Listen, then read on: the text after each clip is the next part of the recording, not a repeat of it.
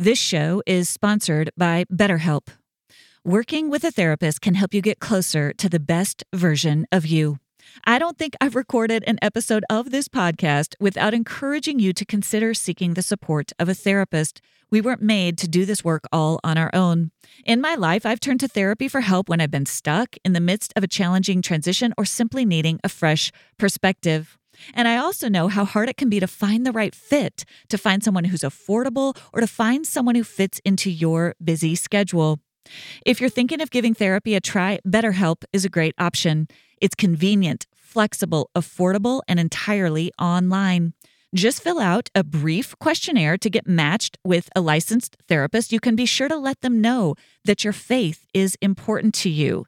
And you can switch therapists at any time for no additional charge. If you want to live a more empowered life, therapy can get you there. Visit betterhelp.com/bestofyou today to get 10% off your first month. That's BetterHelp, HELP.com/bestofyou.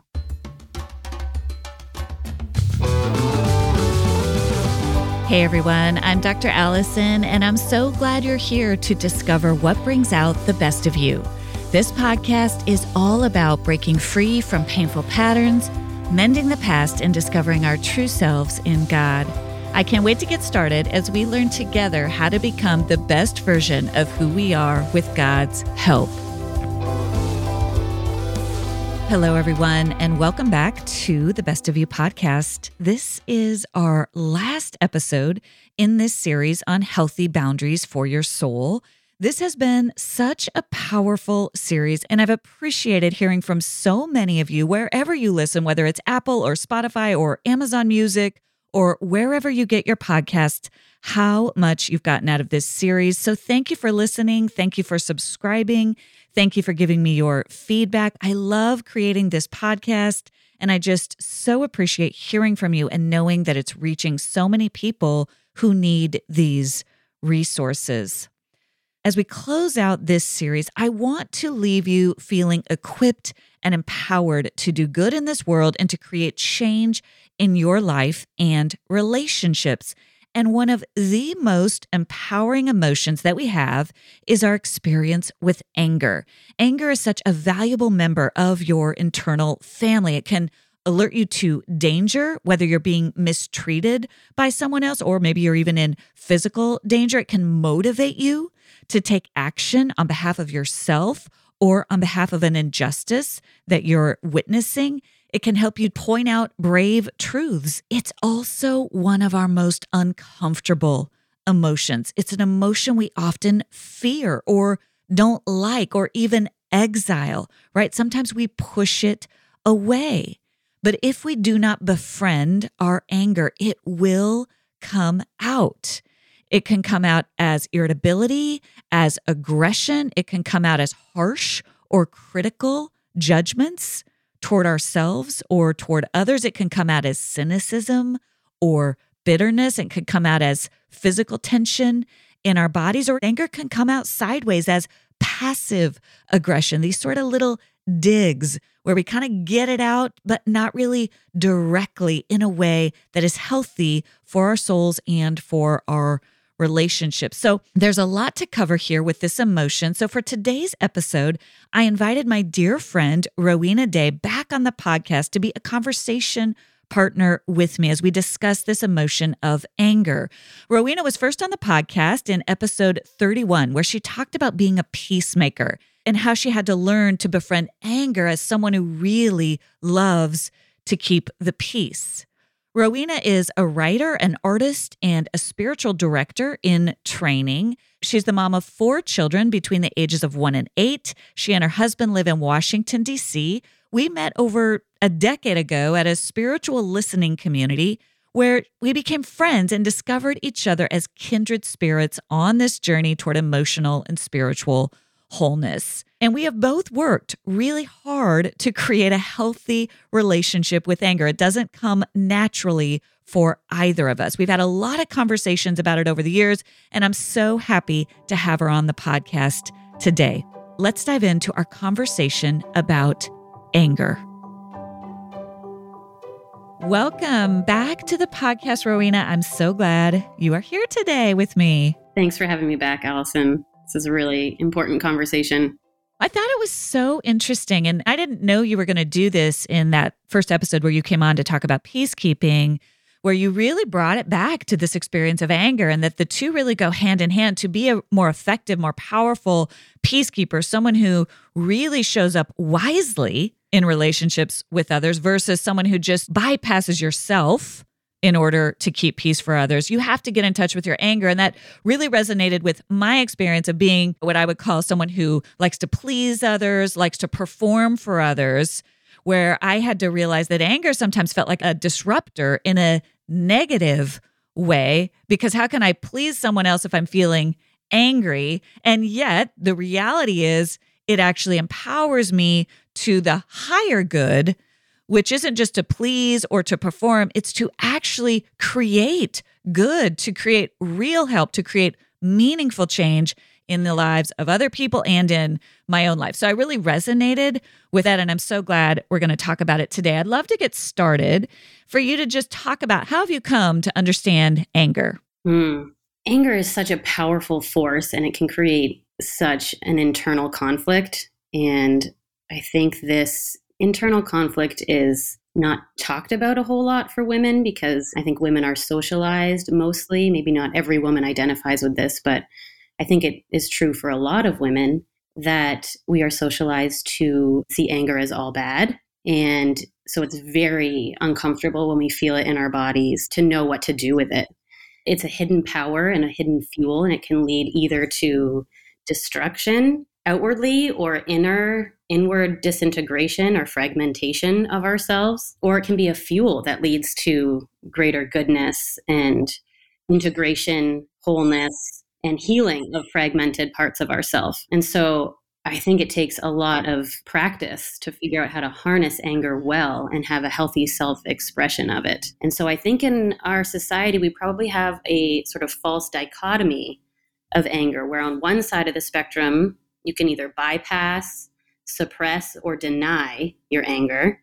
And then on the other end of the spectrum, you can have like an eruption or an explosion of anger that's like a volcano that just erupts in a really destructive way. And so there's this false dichotomy where it's either I suppress it or I explode. And there's just such a range in the middle where there's healthy self-expression of anger. And this is really tricky to navigate when you're feeling it in your body, because there's all these other emotions that entangle and wrap around it, but there really is a third option to express it in a healthy way. And you talk about this a lot, but the key is to have a lot of curiosity and compassion for these angry parts of ourselves. And we don't want to suffocate the flame of anger or stoke it so much that it's exploding into a huge fire. So I think the fire analogy is really helpful. Like a fire can produce warmth and light when it's contained, but when the fire goes out, there's no light and no warmth anymore. And then if the fire is huge, it can set off a whole forest and cause immense damage. And so having a healthy amount of anger in our lives is actually good. And it's a God-given emotion. And it's just so important that we figure out, like, our minds can think one way about it and our bodies can feel a different way. Yeah, it's so true. It's so good. And because it is such a physical emotion, we feel it in our bodies. I think also that's where there's some fear with it, because if and when you've, as we say, lost your temper or become angry, it's scary. It's almost like it takes over. It's an activating emotion, right? So it activates us to move and to get big and to yell, do these things that can be harmful. And so it really is a process of learning how to have this grounded experience of, sometimes I use the word authoritative anger, of gravitas, of healthy sternness, because when we don't have enough, when it's too far away, we actually can become passive or feel like we're a victim of our circumstances or feel helpless. And that's not healthy. But if it becomes that volcano, or if it becomes that raging, blazing fire that'll burn the forest down, we're hurting the people that we love, and we're not being effective in our anger. And so I love that metaphor. I think it's really helpful. I think the trick here is to learn how to befriend our anger, to find it in our bodies so that we can lead it versus either shoving it away, exiling it to where it's not constructive to us, or letting it take us over. Yeah, exactly. I love this part in Psalm 51 where it says, "You desire truth in our inward parts, and in the hidden part you will make me to know wisdom." And Jesus also says, "Keep company with me and you'll learn to live freely and lightly." And this is incredibly appealing. Who doesn't want to live with that sense of inner freedom and lightness, no matter what is happening externally or internally? And I think having a harmonious internal family system is crucial for this. And anger is a big part of that for me and for lots of other women. Learning to witness this part of ourselves and see it in front of us and bringing it to the light with other people so that truth can come to these inner parts and can be unraveled and put in its rightful place in our life instead of being exiled within us. It can so easily become a trapped emotion where you've got fear on the front end for me and then guilt on the back end, literally a sandwich, with anger in the middle, and literally trapped by other emotions that are terrified of feeling this feeling and then guilty for feeling it afterwards. So I think, it's incredibly important to see anger in front of us and then see the other emotions around it that are keeping it stuck and trapped, either in this kind of ping-ponging back and forth between suppressing and denying and then exploding. Yeah, or the stuck. I love how you describe that. I remember when you and I were talking about anger a little bit last summer, and you described literally that feeling of, because those parts of you that were fearful of it were trying to shut it down. Yeah. And so then there's a war inside of you, right? There's, I'm angry, but I can't be angry. Exactly. A recent survey found that 7 in 10 parents get an average of just 3 hours of sleep a night in their baby's first year. Moms, you deserve to have quality sleep, and I know one thing that will help. It's Cozy Earth. You can discover the secret to better sleep with Cozy Earth's luxurious bedding products. And here's an exclusive Mother's Day offer just for our listeners. Use code BESTOFYOU for 35% off at CozyEarth.com. Cozy Earth bedding products are crafted with temperature-regulating technology that adapts to your body's needs through all phases of motherhood. And they use only the very best fabrics, materials, and weaves, offering superior softness that invites you to sink into a world of comfort. The best part is, Cozy Earth stands by the quality and longevity of their products. Enjoy a 100-night sleep trial and a 10-year warranty on all purchases. They're built to last through the hardest days and the longest nights. Treat yourself to ultimate comfort with Cozy Earth bedding and sleepwear, and prioritize your self-care and sleep health. Head over to CozyEarth.com and use promo code BESTOFYOU for an exclusive 35% off. The luxury she deserves. Cozy Earth. Getting high-quality food and household essentials delivered right to my doorstep, whether it's my favorite Dave's Killer Bread, incredible wine, or 7th-generation cleaning supplies, has been a game changer for me. I love that Thrive Market only allows trusted, top-quality ingredients while restricting thousands of harmful ingredients like artificial flavors, high-fructose corn syrup, and more. And with just a few clicks, I can filter out ingredients that I don't want, like gluten or high-sugar content, making it so easy to find the items I need for my family. Best of all, when you join Thrive Market, you are also helping a family in need with their 1-for-1 membership matching program. You join, they give. Save time and money and shop Thrive Market today. Go to thrivemarket.com/bestofyou for 30% off your first order, plus a free $60 gift. That's THRIVE market.com/bestofyou. thrivemarket.com/bestofyou. Yeah, you asked me a question about how anger felt in my body, and I immediately felt like a lump in my throat.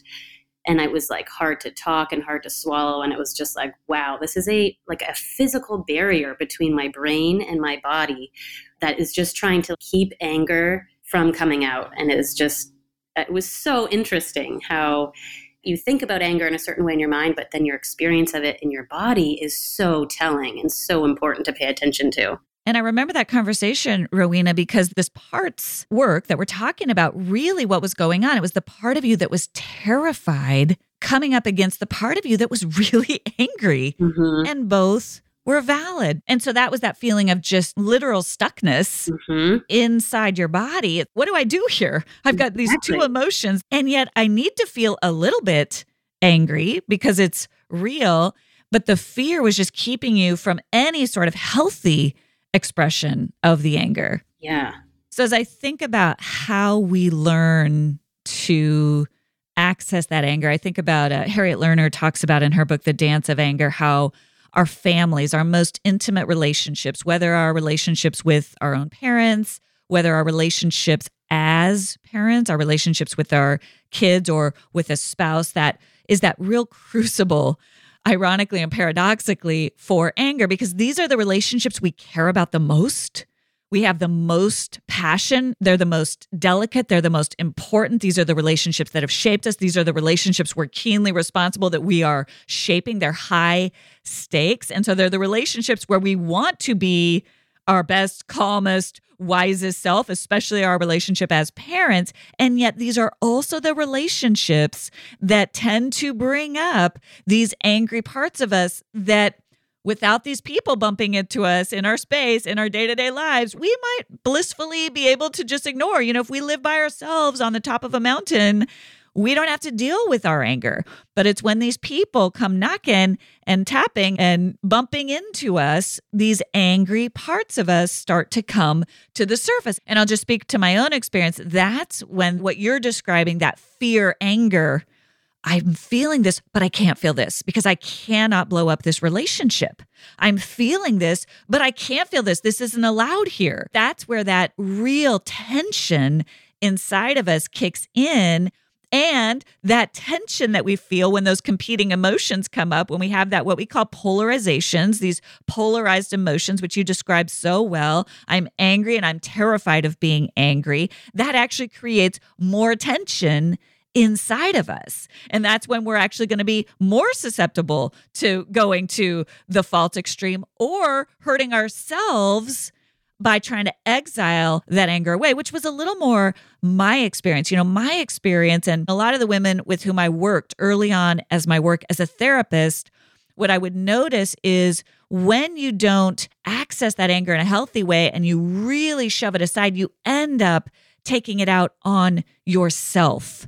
It comes out sideways in some way or another. You end up feeling the bitterness, you feel the resentment, but you won't put that anger on the responsible party of where it belongs. And so you just end up simmering in that stew inside of you. And then you might even end up hurting yourself in that process. And it's so hard. And I've noticed this as a therapist, when someone is so clamped down on their anger and will not let it come out, inevitably, they're going to hurt themselves. And inevitably, that anger will also come out sideways. It comes out in criticism. It comes out in this sort of passive aggressive ways where we find a way to get that sort of anger out, but it's not constructive. I'd love to hear a little bit about your experience with anger. Yeah. Boy, parenting has taught me a lot about myself. We cannot teach maturity to our children. We need to possess it and embody it ourselves in order to give it to our children.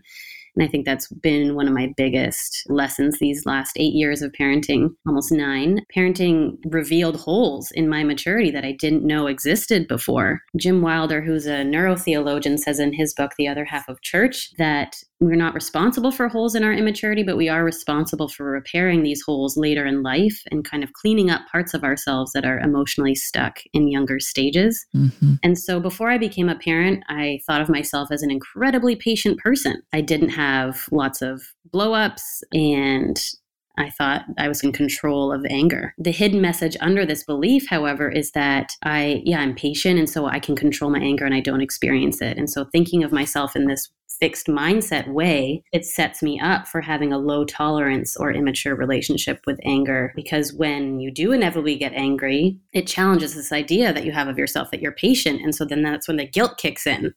So then you're fearful of anger, and then you feel guilty for having it because you think, no, I'm a patient person. How could I have done that? And so the reality is you're not either a patient person or an angry person. A mature person must definitely have a high degree of patience, but this doesn't mean rising above anger or eradicating it from our life.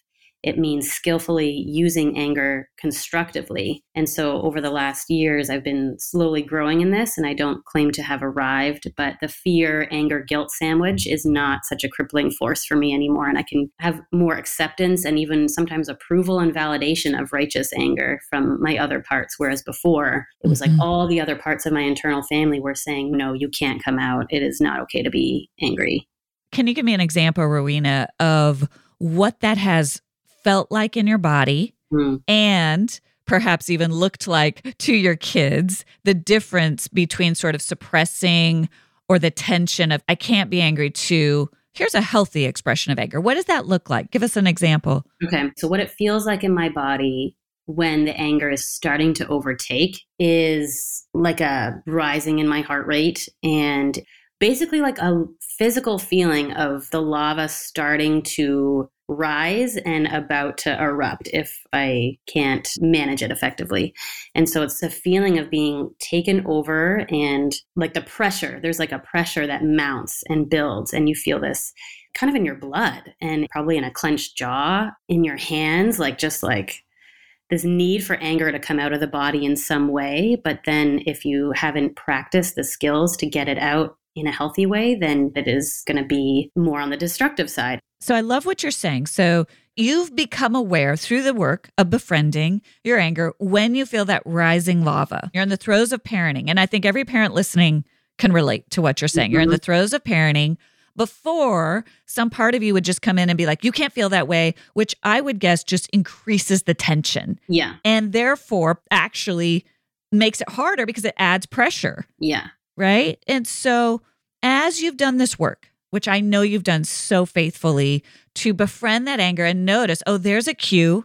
I'm feeling the rising lava. What are some strategies when you feel that? Because you don't want to hurt anybody, but you might want to do something or take on some authority or speak on behalf of what you're feeling in a healthy way. So what do you do to keep that lava from just exploding? What are some strategies that you've learned? The first step for me has been being more connected with my body and noticing what is happening in the moment and being like, okay, wow, I'm really feeling the pressure starting to rise. And so once I can name that for myself, then I have some choices.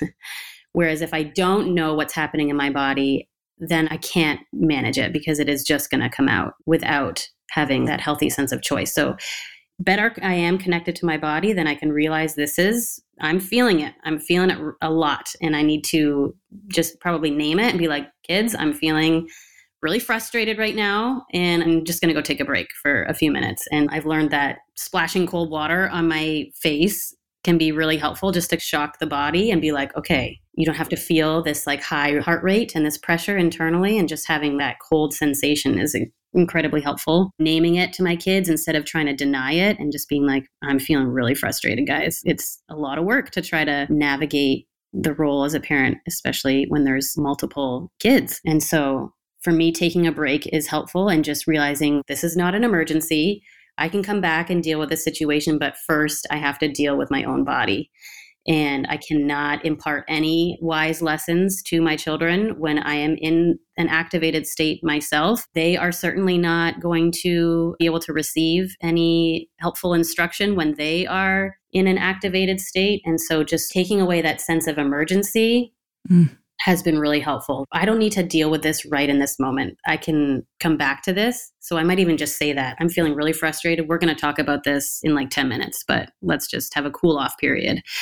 And that's what I try to do with my kids when they get activated with each other, is just not try to fix or solve the problem in the moment, but just say, let's have a cool off period. Let's play in different areas for a little bit, but we come back to it at another moment and we discuss like how they were feeling and what was bothering them. Do my best to try not to take sides or blame or shame one kid and to really validate what each child was feeling and thinking. That just increases the anger when they sense that you're taking sides. I love this because what you're describing is this process of modeling. Just as you said, we have to model for our kids what we are able to do ourselves. And so you're modeling this idea of emotional regulation. And the only way to do that is to become aware, is to do all these things we've been talking about in this series is, oh boy, I feel that tension rising in my chest. I do myself no favors to pretend I don't.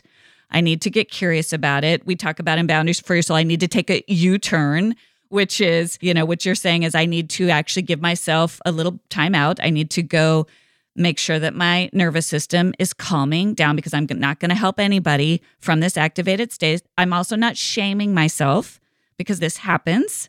So you're naming without shaming, both to yourself and to your kids, which is modeling emotional regulation. And then you also, when your kids get activated, you're helping them realize you're experiencing anger or you're experiencing frustration. That's not bad. However, you can't take it out on your sibling. It's like the way we parent our internal family maps onto how we parent our external family, right? And everything you're saying about building trust, you might say, let's separate for a second, but you also build trust. We're going to come back. Mm-hmm. We're going to come back and reconnect when we're all a little bit calmer. I just love that example. Yeah, I've also noticed for my kids that their anger needs to come out of their body. They can't just be told, don't be angry. That doesn't work. Especially for two of my boys, sometimes I say like, push against me, and they'll feel my force against them in like a friendly way, but just it helps so much to get their anger out of their body. It's amazing what some like gentle wrestling can do for them, where they feel like, okay, like I could flush this out of my system because I could push it through my hands. Or for my 6-year-old, I thought this tip was strange at first and was skeptical that it would work, but it really does work for him. He loves to draw when he's angry, and he'll draw how mad he was, and he'll show me his drawing, and he feels so much better and afterwards, but he's drawing and he's just livid, just creating this hilarious angry face or something. And I find that to be such a helpful thing for some kids, and shaking out hands is so helpful for me because it's got to come out of my body too. And so my 3-year-old will sometimes say, Mom, shake your hands. And we try to discuss a lot of tools for how to acknowledge the reality of anger in our household while not shaming and blaming, but not suppressing and denying, and also not exploding. And so it's really just a long journey of practicing. I love what you're saying. These are such practical tips. You got 4 kids. You've got a lot going on. And even if you have one child, or even just between spouses, anger will be there. Mm-hmm. Anger will be there. So we have to get creative. And I love what you're saying. It reminds me of the C word in IFS, creativity.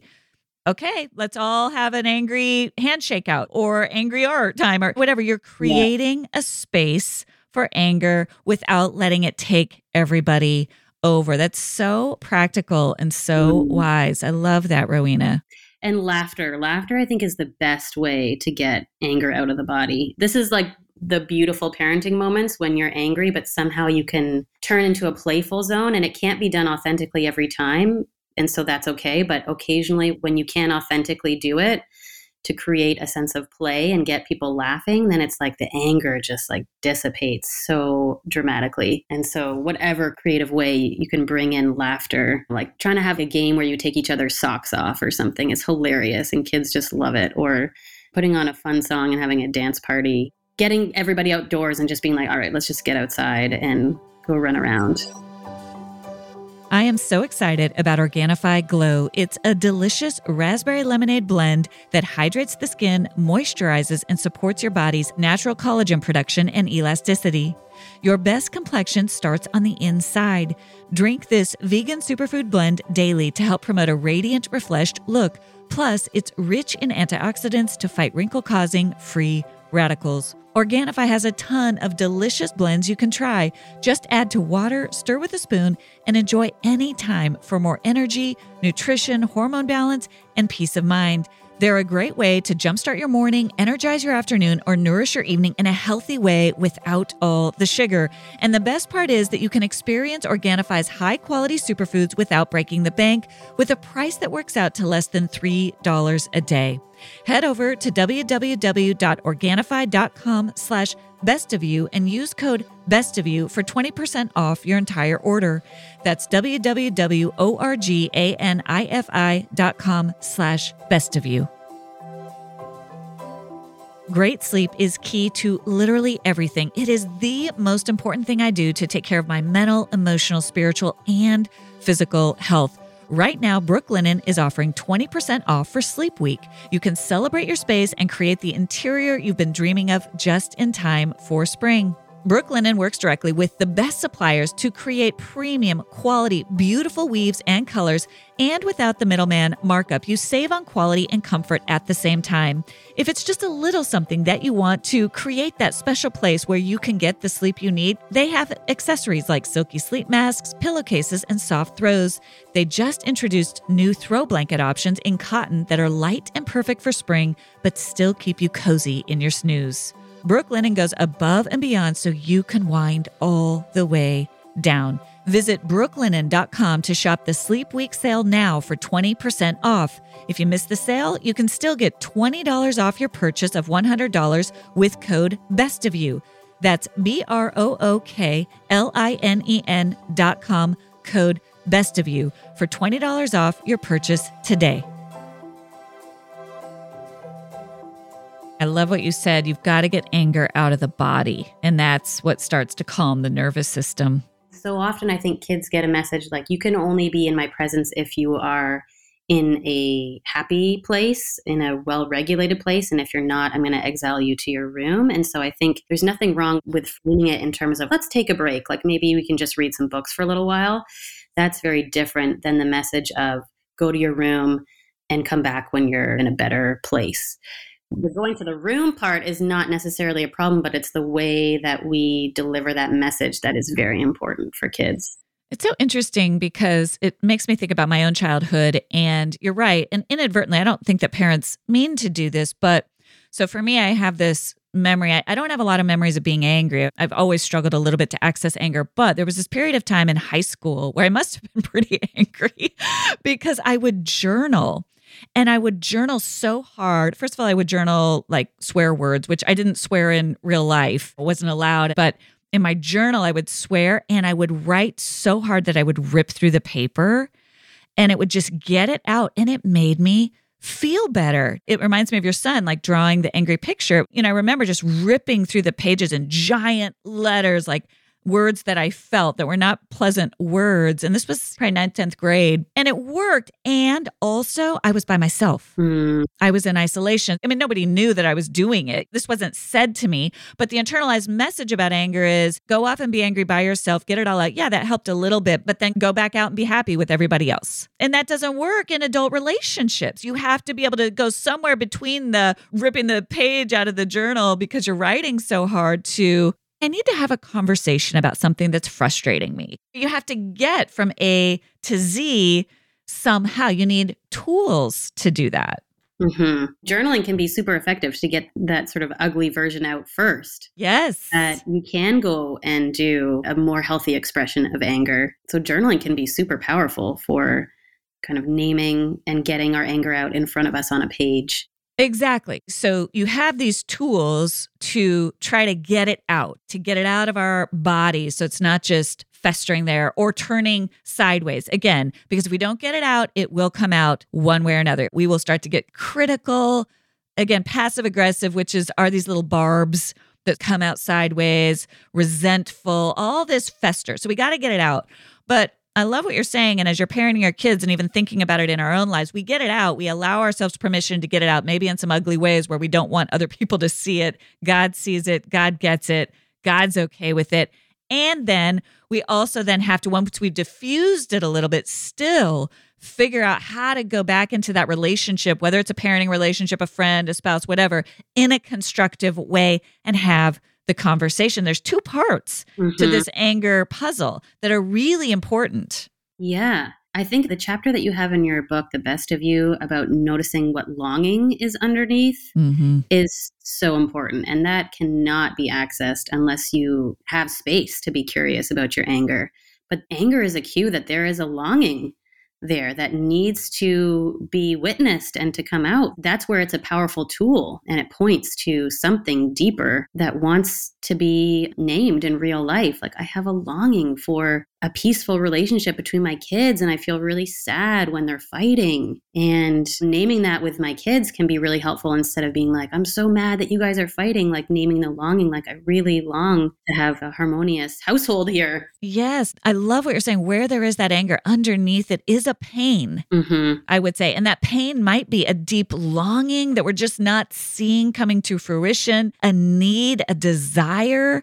And those things are painful when we take the time to get underneath the anger, but the anger has to be heard first. Yeah. I'm so angry at him. I'm so angry at her, whatever it is. Yeah. Often for me, I think underneath anger is just a sense of being overwhelmed and longing for more support or a longing for more rest or whatever it is. And those are really important things to notice because I want to be healthy in my body and mind and soul to be able to parent my kids well. And I learned this really early on from my sister who is older than I am and has older kids. And she really recommended when I had my first child kind of to do some preventative maintenance and make sure I had some time where I was by myself and could take care of myself instead of thinking I needed to be a parent round the clock. Instead of reaching that place of burnout or utter exhaustion or fatigue, like having that sense of asking for help and getting support in whatever way you can. And so for me, that was doing some sort of babysitting swaps with a friend where we would each take care of each other's child and then we would get a morning or two off a week. And that was so critical to realize early on. I need to take care of myself because that is such an investment in my relationship with my kids. Or powerlessness is a really underlying emotion underneath. Yes. Or state underneath anger. And so if I can identify that, yes, there are certain things that I am powerless about. I can't really control anyone other than myself. So there are certain ways that we need to accept ways where we are powerless. But then there are also ways where we feel powerless, where we long for more authority or more agency or more healthy, effective leadership. And so that can be really helpful to name as well. Curiosity and no shame around anger is really important. I love what you're saying about creating space for yourself to get to the root of what's really going on. And I think that can be hard as a parent. I also think it's essential. I was thinking as you were talking, Rowena, last summer, I was dealing with a lot of anger. It was related to some work stuff that wasn't going right. And I was feeling really frustrated. I was just feeling like I was sort of on my own and couldn't get the help that I needed. And in the middle of that time, my daughter, who loves hiking and loves the wilderness, and she wanted me to go on a backpack with her. So we did this 2-day backpack, and each day was 9 miles. And that whole 9 miles going in, it was like the whole way down, the angry part of me, all those angry thoughts were just given an opportunity to finally be heard by me because I had nothing else to do. I wasn't suppressing them. There was no one around me to get mad at. And so I was just present to them. And it was like attuning to all the frustration that I was feeling, all the anger that I was feeling. And then I just noticed, I was like, oh, I need to do this. And I wasn't writing, I wasn't journaling because I was walking, but I was bookmarking. Yep, that's frustrating. Yep. Pretty soon the tears started to pour. And I became aware in that process. Because again, but here's the thing, I was walking. I had a backpack on my shoulder. My body was engaged. There was something physical going on that sort of created almost like the container for the anger. It was almost like the parts of me knew, and it was a really interesting experience. It almost created this safety. My body was engaged, and therefore it created this safety for my mind to allow me to become consciously aware of all this frustration that had been building inside of me. It all came out, and I remember kind of releasing it into there were mountains all around me, and it just felt like God is here. It took me that whole first day. By the second day, that next morning, I was sitting by the creek, and I finally got to the root of the longing. It took me that whole day and that whole 9-mile trek to let all of that volcano that had been simmering inside of me just come out, release into God's hands, honor and validate all those frustrations to the next morning where I just remember sitting by the creek and going, oh, here we are, God. This is what's really going on. I'm so disappointed. I'm so sad that this is the way this went. There's peace in that, right? It's just another example of our anger needs our attention, and it needs our attention in a very embodied way. Yeah. Whether it's through journaling, whether it's through walking, whether it's through moving our bodies, as you've given so many examples of. In my case, it was almost I needed to take a 9-mile hike because there was that much there that I had been just shoving aside to get to the root of what's the disappointment, what's the heartache, what's the longing that's underneath it, where their God finally comes in. Not that God isn't with us in the anger, because he is. But when we get to the root of it and we're like, here we are, God, this is the actual thing beneath the thing that I am just so upset about.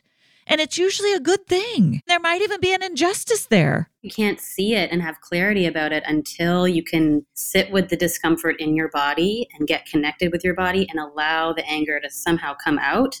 Through walking is an amazing way. And then once the anger is in exile, then it can flow out, and then you can see the diamond that is underneath it, and you have so much more clarity. And then there's a sense of maybe some action steps you can take from that place so that you can speak up on behalf of this longing. That's right. And you get to that place of surrender of here's what I do have control over. Here's how I can fight for this. I do want my kids to get along with each other. In my case, I do need more help that I'm not getting, but there's also a surrender. That's where that place of here's what I have control over. Here's God, what I don't have control over. Mm-hmm. It doesn't mean it's not important.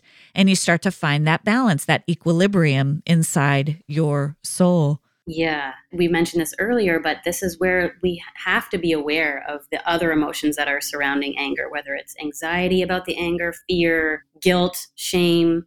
And those layers are almost the layers that need to be peeled away first to sort of free the anger to have some space. And so, yeah, I just encourage every woman to get curious about what for you are the emotions that might be keeping anger stuck.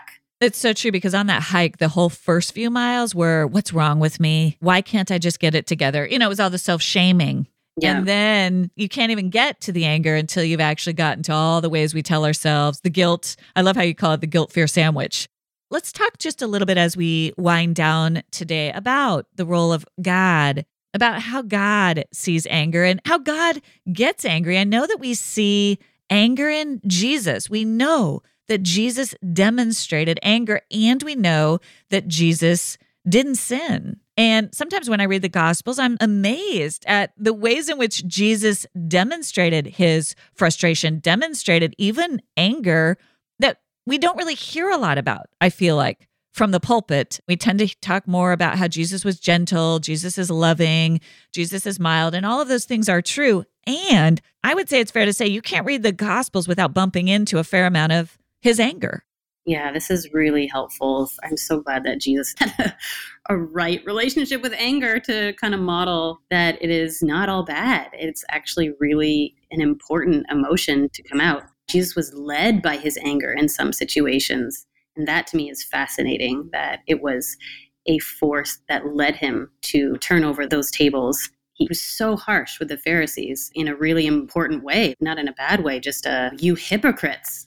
And he was angry with people who were hypocritical and who were claiming to do things for God, but then under the surface, it was all a show for themselves.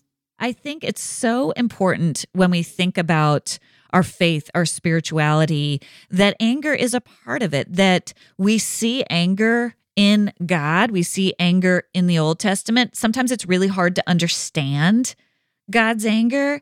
And we see it in Jesus's life. And I think when we get to Jesus's life, I love what you said. I'm so glad we have those examples of where he called things out, sometimes harshly. His words were not always sweet. They were not always soft. He said, "You brood of viper." And not that we should go around calling people a brood of vipers, because what we know for sure is that Jesus didn't sin and that it was always righteous. And we better be very careful in how we don't want to look for a license. And again, to that spectrum, we can rationalize our judgment and our anger based on Jesus's life in a way that's very unhealthy. We better be very careful. And we can also exile our anger and deny or bypass other people's suffering or injustices, or even our own experience of injustice in our life. Oh, Jesus says to turn the other cheek. I talk about this in The Best of You. It's a little more subversive than that. Jesus is complex. There's a lot of nuance to his anger. There's a lot of shrewdness. There's a lot of wisdom in it. And he didn't sin. And so it is a great example. I think doing a study of the anger that we see in Jesus would be a great example for us. I think one of the things I say the most often is anger as a member of our internal family, when we have a healthy relationship with it, when we befriended it, when it understands the boundary lines and it lets us lead it, not the other way around, when we are leading it in partnership with the Holy Spirit. Anger is amazing. Anger can empower us to set really healthy boundaries that empower not only our own lives, but empower other people. Anger can help us fight injustices in our own lives and on behalf of other people and on behalf of wrongs we see in society. It can be the part of us that helps us speak honestly, that speaks truthfully even when it's hard. Now, again, all of those things can get misused, but that doesn't mean there's not truth in them. Anger is a really important emotion that can help us create change in our own lives, create change in a healthy way in the lives of people we love, and create change in this world. At an Ash Wednesday service that I went to last week, there was a prayer of penitence that was sticking out to me. It said, "For our unrighteous anger, bitterness, and resentment, Lord, have mercy upon us." And I just really loved that it was specifying unrighteous anger, and that there is therefore a righteous anger that has space in our life that God created and is good.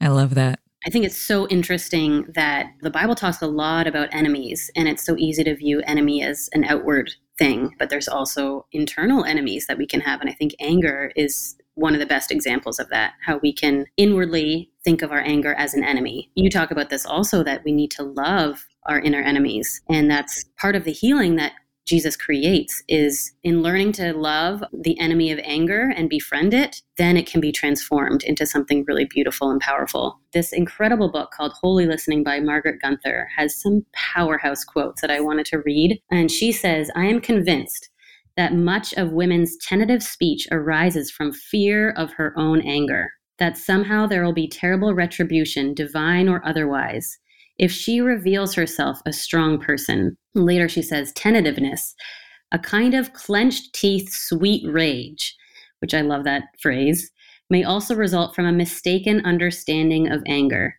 Since women are socialized to believe anger itself is avoidable and wrong, and that its expression is sinful. As a result, a great deal of spiritual energy goes into combating the wrong sin, and the potentially constructive use of anger is neglected.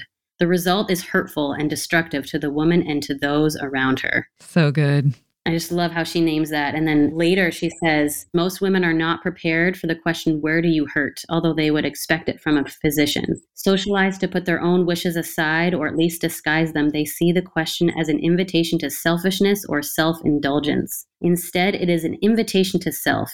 Merely naming the source of hurt can expose it to light and air and thereby bring about healing. As she begins to answer the question candidly, she may reveal to her own surprise years of denial and suppressed pain. The cost of faithfulness has been high, and the cost of peacekeeping, the cost of people-pleasing, all of those things, and how, just important it is to notice if anger is an enemy within us and to befriend it and to realize that there is a healthy expression of it and a potentially constructive use of anger."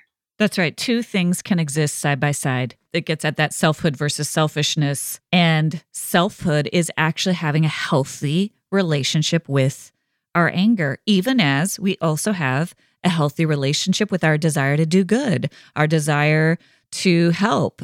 These two things can exist side by side. And anger is that part of us that helps us to be more assertive, that helps us to ensure that our needs are not getting sidelined. It's such a powerful emotion. I'm curious, Rowena, there's so many reasons why I think as women, we fear our anger, we worry about our anger, we don't want to be angry. How do you think comparison factors into that? Yeah, I think there's a real potential for an inner critic to arise and tell ourselves that our story isn't important, that we don't have it as bad as other people, and therefore we should suppress and deny the reality of what is happening internally for us. And so I think that is just really important to name, because that can be a powerful blockage that shuts down curiosity of anger, and that needs to be freed up to say, yes, there are so many different kinds of pain and suffering in this world, but not to minimize what is going on for each of us. I think that's a big one for me. I think there's a part of me that can always say, I don't have it as bad as that person, therefore I shouldn't feel this way. Exactly. And I think that's so important to highlight. And it has taken me a lot of years. My spiritual director saying, what? Just because your pain is your pain. And your longings are under there. That's right. I think many of us have that refrain in their head. That person has it worse. I don't have it that bad. I should just be grateful. I don't want to be entitled. And we don't want to be entitled. We don't want to think we deserve more. We want to be grateful. All of those things are good. And also, I can be grateful and frustrated with this situation. I can be content and want to see more out of my family, out of my kids, out of my relationship. I can value that person and their efforts and be disappointed that they've fallen short of what I really needed. Both things can be true. And that's the heart of anger. Anger doesn't have to tell us the whole story, but it can have a seat at the table. Yeah. It can have a seat at the table. We can sit side by side and say, yes, I'm grateful, and this is frustrating. Two things can be true. Yeah. Learning to hear the shoulds that we have in our internal dialogue and also the either or thinking. And once you can catch yourself hearing, oh, I heard I say I should. And that's a real big clue. Or the either or thinking. If we can catch ourselves in the moment, it's like awareness is so key to just unlocking so many things and allowing God to really transform us on the inside and bring truth to these innermost parts. Thank you for joining me for this week's episode of The Best of You. It would mean so much if you take a moment to subscribe. You can go to Apple, Spotify, Amazon Music, or wherever you listen to podcasts and click the plus or follow button. That will ensure you don't miss an episode and it helps get the word out to others. While you're there, I'd love it if you leave your 5-star review. I look forward to seeing you back here next Thursday. And remember, as you become the best of who you are, you honor God, you heal others, and you stay true to your God-given self.